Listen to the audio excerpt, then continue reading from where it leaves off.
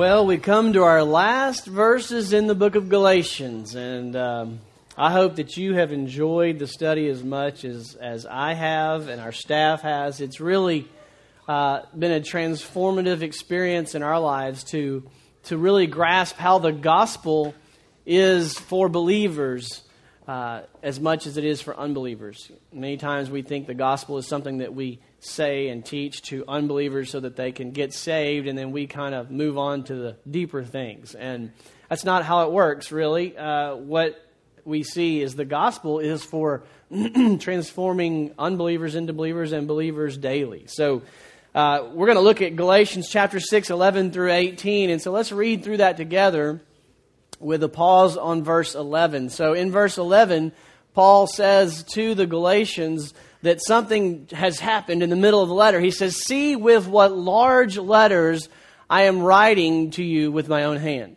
Now, many people say, well, that's interesting, isn't it? Right in the middle of the letter, he stops and says, look at what large letters I'm writing. Some people think it might have to do with his eyesight, and that maybe that was what his thorn in his flesh was, and possibly so. I tend to agree with those who think that Paul, at this point, had been previously dictating the letter to someone who was writing it down for him, and then it comes to the time of the conclusion of the letter, and he gets up and says, give me the pen, and he writes it with his own letters, and he's writing in bold to make an emphasis, signing it with his own hand to kind of give authority to the letter. And so he's saying, look, this is from me, Paul. I'm writing this, and I don't want you to miss the point of the last part of this book. And what do we know happens in the last part of a letter? You always kind of put the most important emphasis or a summary of what you've been saying. So let's continue reading in Galatians 6, 12 through 18. As it comes on the screen. I will read it. There he goes. "Those who desire to make a good showing in the flesh try to compel you to be circumcised, simply so that they will not be persecuted for the cross. For those who are circumcised do not even keep the law themselves, but they desire to have you circumcised so that they may boast in your flesh. But may it never be that I would boast, except in the cross of our Lord Jesus Christ, through which the world has been crucified to me, and I to the world. For neither is circumcision anything, nor uncircumcision, but a new creation. And those who will walk by this rule, peace and mercy be upon them and upon the Israel of God. From now on, let no one cause trouble for me, for I bear on my body the brand marks of Jesus. The grace of our Lord Jesus Christ be with your spirit, brethren. Amen." And so what we see in this final paragraph of the letter, Paul basically summarizes the entire letter. The outline of the letter serves as the outline of this paragraph. So let's think about what Paul has done in the letter thus far. We've talked about it several times that there's 6 chapters in the book. The first 2 chapters, Paul argues for the authenticity of this gospel message that he presents. He's been saying, look, I am telling you the true gospel because I got this message directly from the resurrected Jesus Christ. He says, I didn't collude with the other apostles, though after I got my gospel message, I did meet with them and have discovered that we all have the same gospel message, that there is an agreement that adds validity and authenticity to our gospel message. So believe me, I have the one true gospel message. That was chapter 1 and 2, authenticity of his gospel. Chapters 3 and 4, Paul was basically theologically explaining the gospel message. So here is the gospel. Faith alone in Christ alone, by grace alone. And that's what he does in chapters 3 and 4, theology. But then he gets in chapters 5 and 6, and it's ethics. It's the lifestyle that flows out of getting the gospel right. And so he says, if you believe this, then this is what you will see in your life. And so that's the outline of our passage today. He's going to argue for the authenticity of his gospel, number 1. He's going to explain his gospel, number 2. And then finally, number 3, he's going to give the implications of his gospel for our lives. So let's look first of all in verses 12 through 14 the authenticity of Paul's gospel. He says, those who desire to make a good showing in the flesh try to compel you to be circumcised simply so that they will not be persecuted for the cross of Christ. For those who are circumcised do not even keep the law themselves, but they desire to have you circumcised so that they may boast in your flesh. But may it never be. Translated also, God forbid that I would ever boast, except in the cross of our Lord Jesus Christ, through which the world has been crucified to me and I to the world. So what Paul is doing here, he is saying, listen, in a world of skepticism, you know how my gospel is the true gospel? He says, look at my life. Look at my motives. What do you see when you compare Paul to these false teachers? And then he explains, think about what the false teachers are doing. They're telling you a gospel message of self-righteousness, that they say, yeah, it's Jesus, that's fine, or it's not Jesus. Either way, whatever formula, they've added self into the formula. To be right with God, you have to do something yourself to be right with God. Earn it through religion or circumcision or whatever fill in the blank may be. And when you add self-righteousness to the formula, what has to happen? It has to be, the following has to be self-preservation and self-promotion. So if the gospel includes a self-righteous element, there must be self-preservation and self-promotion. And that's exactly what you see in their life. They're only telling you, Paul says, to be circumcised, or to you, he's saying, they're only telling you you have to be religious to save themselves from being persecuted. They're self-preserving themselves. They're also promoting themselves. They want to boast about how many people they have brought into conversion. These Judaizers who were trying to convert people to their way were just proud of saying, look how many converts we have. Look, we want you to see how good we are at our religion, how good we are at building a kingdom to our own name's sake. And that's what happens. That's what flows from a gospel that has self-righteousness mingled into it. That's what we see, unfortunately and sadly, in too many churches. Too many churches in a world of self-promotion, self-preservation, self-boasting have gotten caught up into thinking that church is all about building a monument to us and how good we are. Look how successful we are at our religion. Look how many converts we have brought in, counting nickels and noses, and we are really good at this, aren't we? And this idea of self-righteousness seeds into their mindset of what they're doing. It's all about getting bigger for the sake of promoting their own name. Paul says that's complete antithesis to the gospel. Paul says, you know why my gospel is true in a world of skepticism? It's because I am laying my life down for you. He says, I'm not using you to benefit myself. I'm not using you to convert you to see how good I'm doing. I'm not using you to spare suffering for myself. He says, I'm using myself to bless you.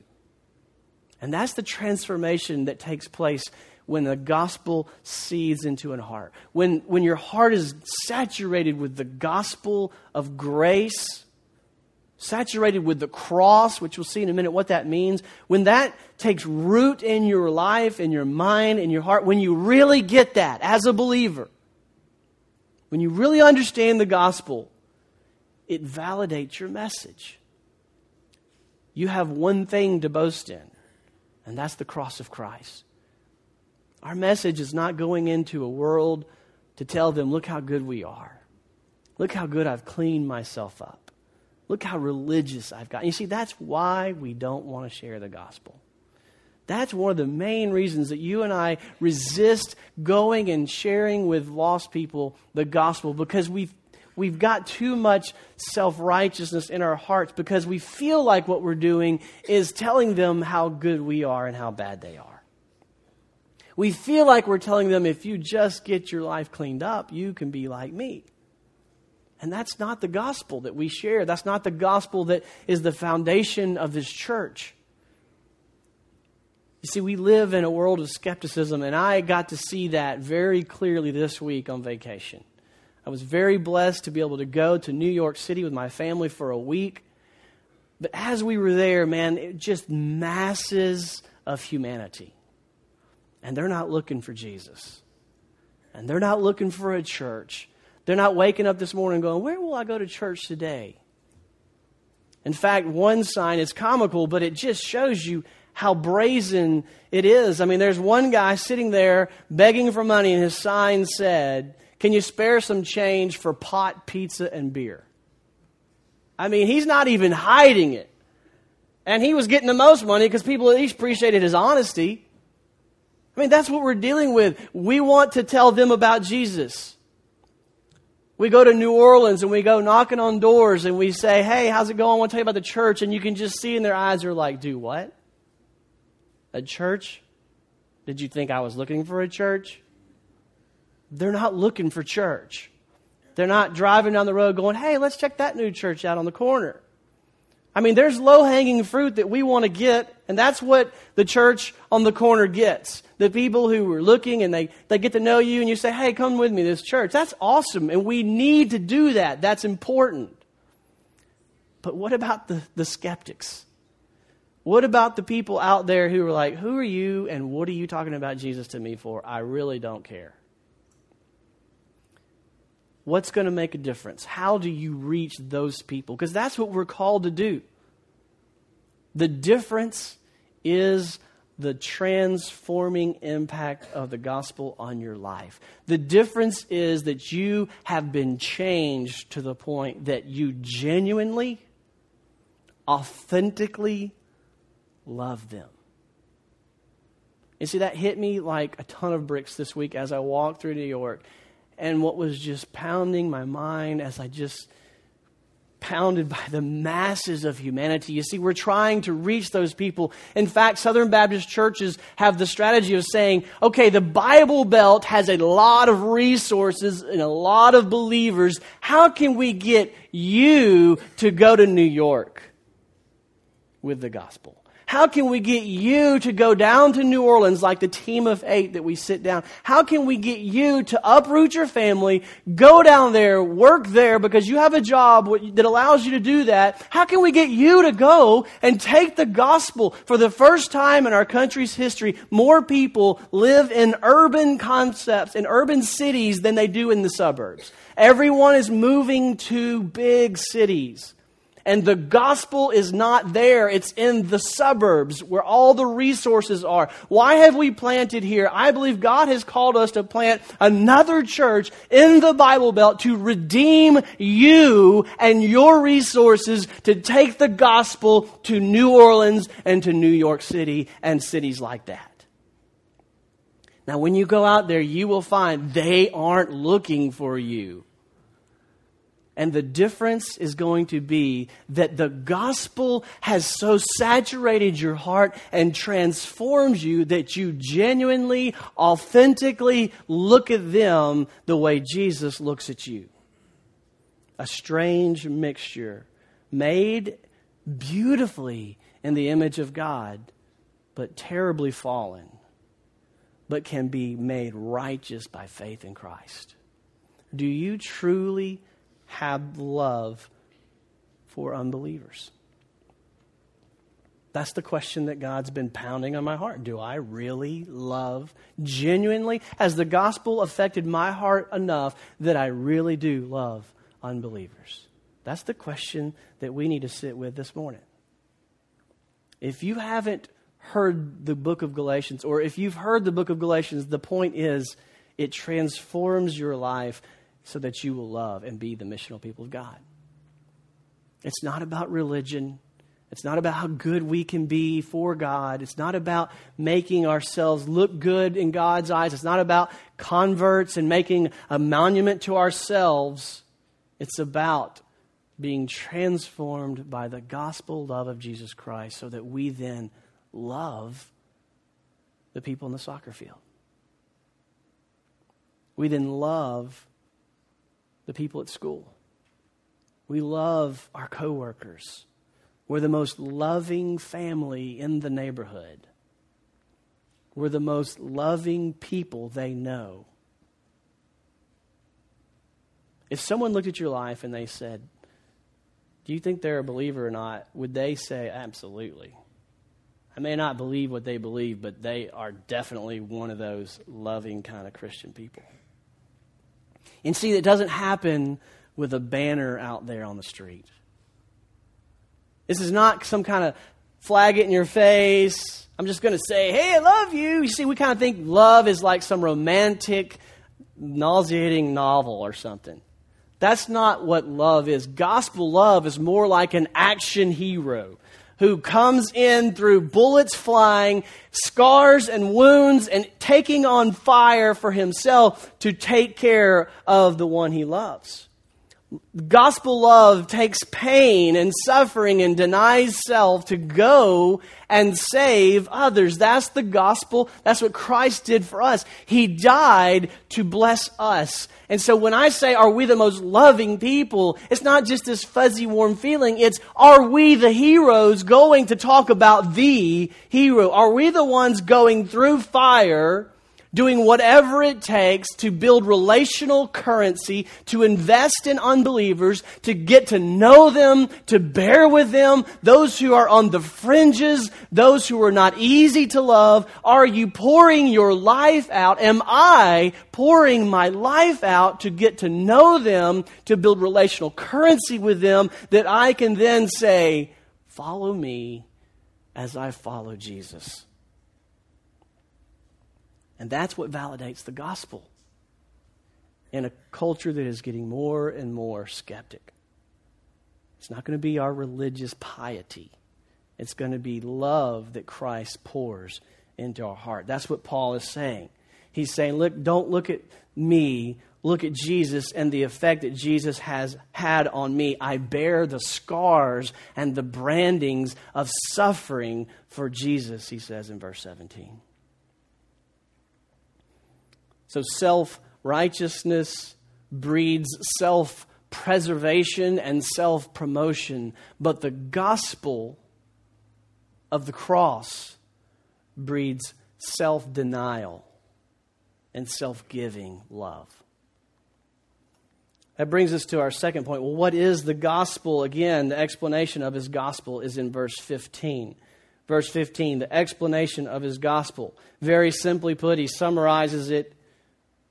For neither is circumcision anything, nor uncircumcision anything, but a new creation is everything. The point he says is, look, if you think it's Jesus plus religion, it's not that. If you think it's Jesus and no religion, it's not that. It's Jesus. Quit thinking about you and what you do or what you don't do. The gospel is all about the cross of Jesus, he's saying. And that's why when I boast, if I'm going to boast in something, God forbid it be that I boast about me. And we would say, Paul, you can boast. I mean, if anybody can boast, you the man. I mean, go ahead. No one's going to be offended. Paul says, no, you don't understand. I have nothing to boast. The only thing I have to boast in is the cross. Now, what does he mean, boast in the cross?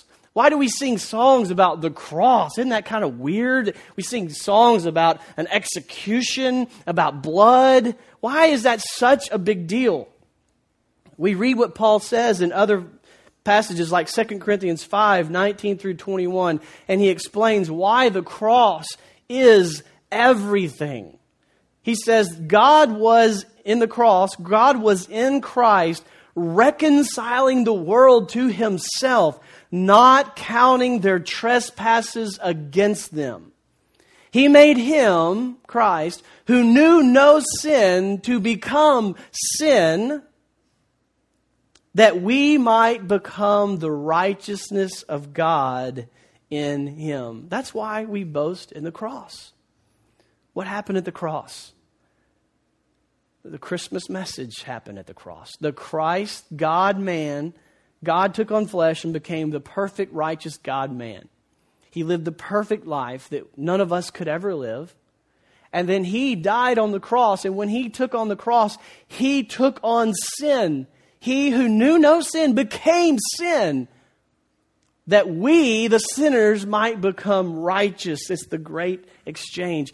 He took on our sin. We took on His righteousness. What did we do? Nothing. What did He do? Everything. That's the gospel of the cross. And that message, the message of the cross, is the power of God unto salvation. That's what changes people's lives. You boasting about yourself doesn't change anything. It doesn't change a life. It doesn't touch a heart. If anything, it repels them from the gospel. So don't go thinking when I say go out there and be the missional people of God. I'm not saying go brag on yourself. Go talk about how good we are. Talk about Jesus. Invest in them. Pour your life into them. Love them unconditionally. Even though they don't deserve it. Even if they don't earn it. You didn't either. And that's what Christ did for you. I didn't. In fact, I did everything to repel Him, and He died for me and saved me. And when I get that, I realize it's not about religion. It's not about circumcision. It's not about uncircumcision. It's about being made a new creature in Christ. And that new creature piece is the idea that when you trust Christ, the Spirit of God transforms you into that loving person that we see Paul claiming to be. Into that person, as you get the gospel, you become that loving person. So every day you get up, you don't say, I gotta be more loving. I've gotta love that hard to love person. Instead, start with, Christ loved me. Christ died for me when I didn't deserve it. Christ gave His life for me. Christ accepts me unconditionally. Christ receives me though I don't deserve it. Christ forgives me though I didn't earn it. And the more I treasure that, the more I get that, the more I am transformed into being that kind of person to other people. Then I go and I brag on Christ. Then I boast on Christ. Not because I should, because that's just what you do. You brag, you boast on those things that you treasure the most. Do you treasure the gospel supremely in your heart? To the extent that we treasure this gospel message of Christ is the extent to which we will love people, love unbelievers, and share the gospel. So if you don't see yourself living missionally, ask yourself, do I treasure the gospel? And so that's where Paul goes next. Missional people of God, the implications of his gospel. So we see the authenticity of the gospel, the transformed life of Christ, of Paul. The explanation of the gospel, it is Christ alone and His love for us. And finally, the implications of His gospel. Listen to 16 through 18. And those who will walk by this rule, peace and mercy be upon them and upon the Israel of God. From now on, let no one cause trouble for me, for I bear on my body the brand marks of Jesus. The grace of our Lord Jesus Christ be with your spirit, brethren. Amen. In verse 16, Paul mentions peace and mercy be upon them and upon the Israel of God. And that's an interesting phrase, the Israel of God.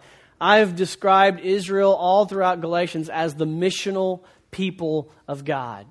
To understand that, let's review a little bit. Our Old Testament Israel compared to New Testament church. And how do they relate? Old Testament Israel, I've described to them as the missional people of God. We see in the Bible from cover to cover, God is on mission.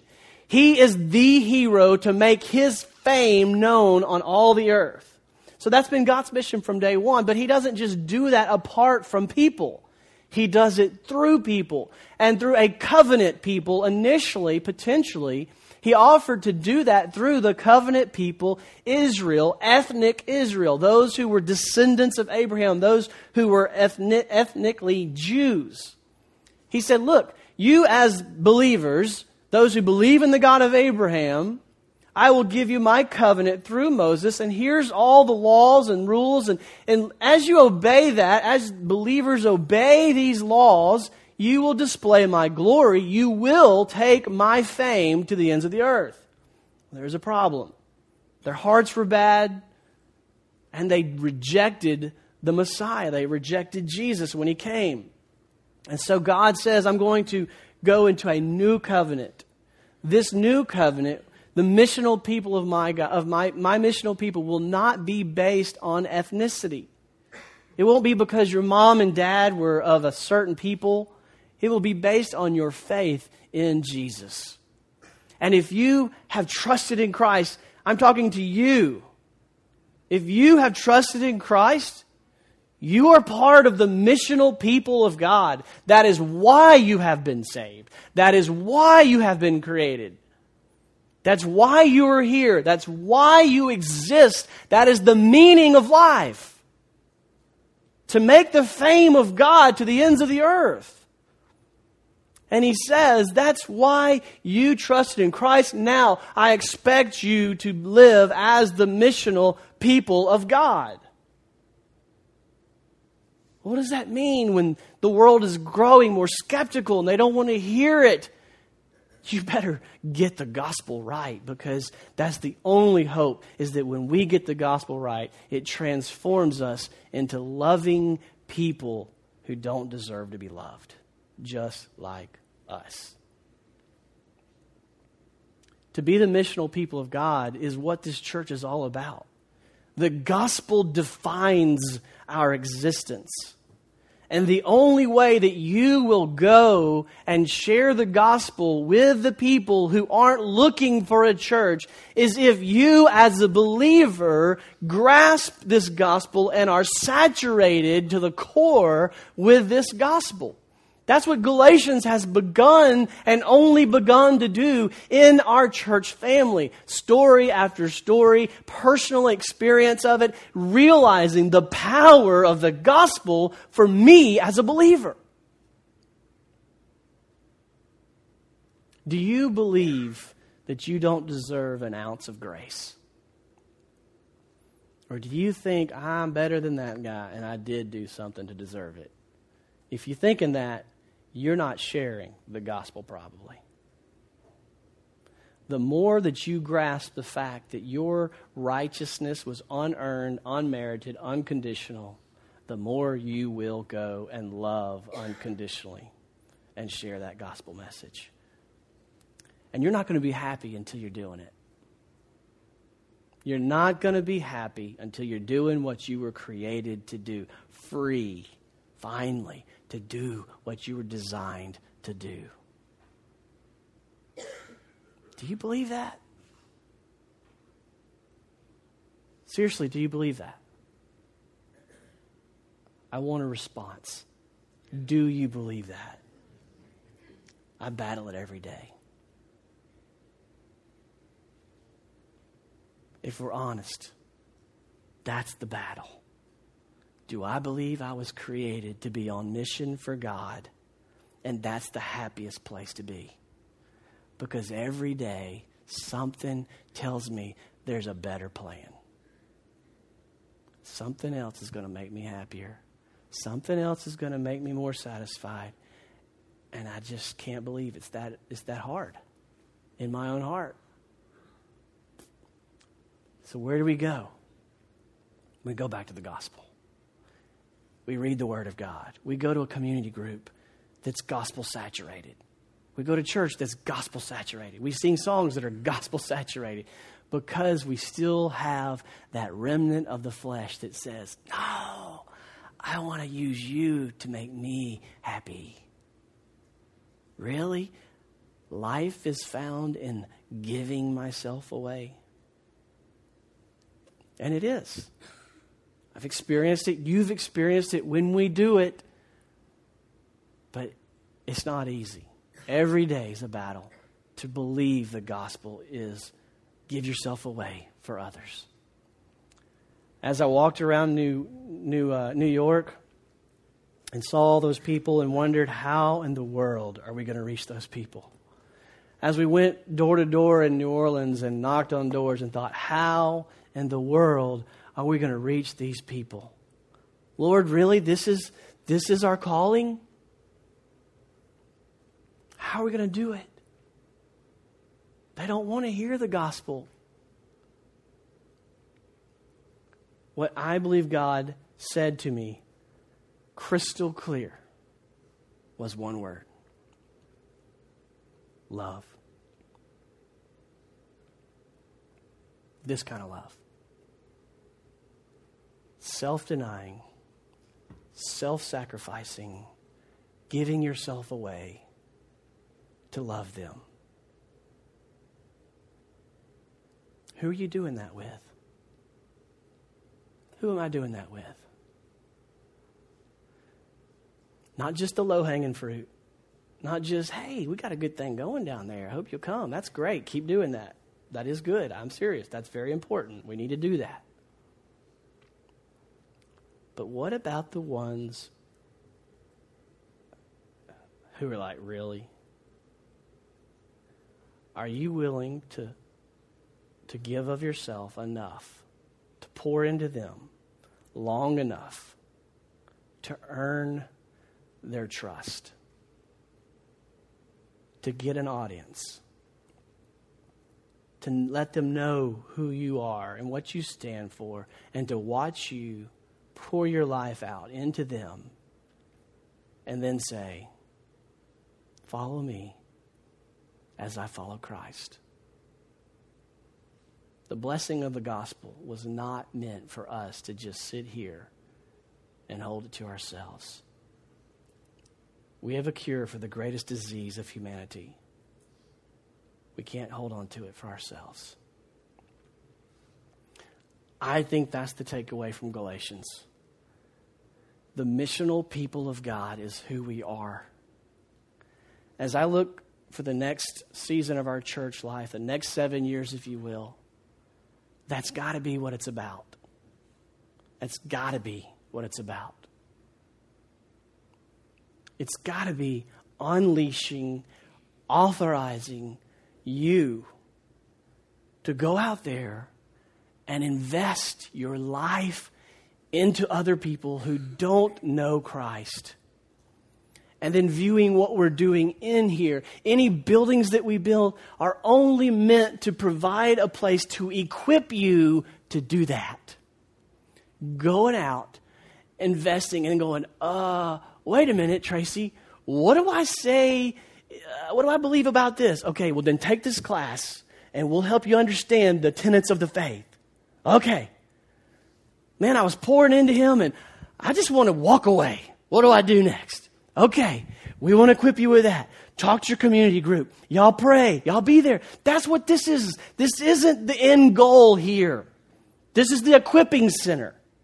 This is the place where you get fed and trained and equipped and then sent out with a firm kick in the rear if you're not doing it.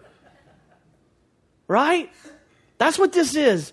And I promise you, or I can't promise you, but I'm really, really, really confident that if you're doing that, we're going to have to build a lot more buildings. Not because we're all proud of nickels and noses and making a name to ourselves, because I believe God honors the gospel. And then we're going to be really kicking you out. Who's moving to New York? Who's got the kind of job that you can move to New Orleans, move to New York, or wherever, because we need to get this gospel to those people who don't have a clue and there ain't no churches there. Amen. Do you see the vision for the next 7 years? That's what this is about. That's what we're doing. I can't do it. I don't know how to do it. We as a staff are going, how do we make this happen? So please join me in that heart. Pray for that. Desire that. Know that's what we're about. If you're not about that and you don't want to be about that, we love you, but there's plenty of other churches you can go to. But I think you're here because that's what you're about. I think you chose this church because you want that. But you just need us to articulate it. And we're learning to articulate it. And I'm saying, let's do it. Let's do it. Let's start right now. That's what this Christmas is about. Incarnation. God took on flesh to die, to save others. May we do the same. Let's pray.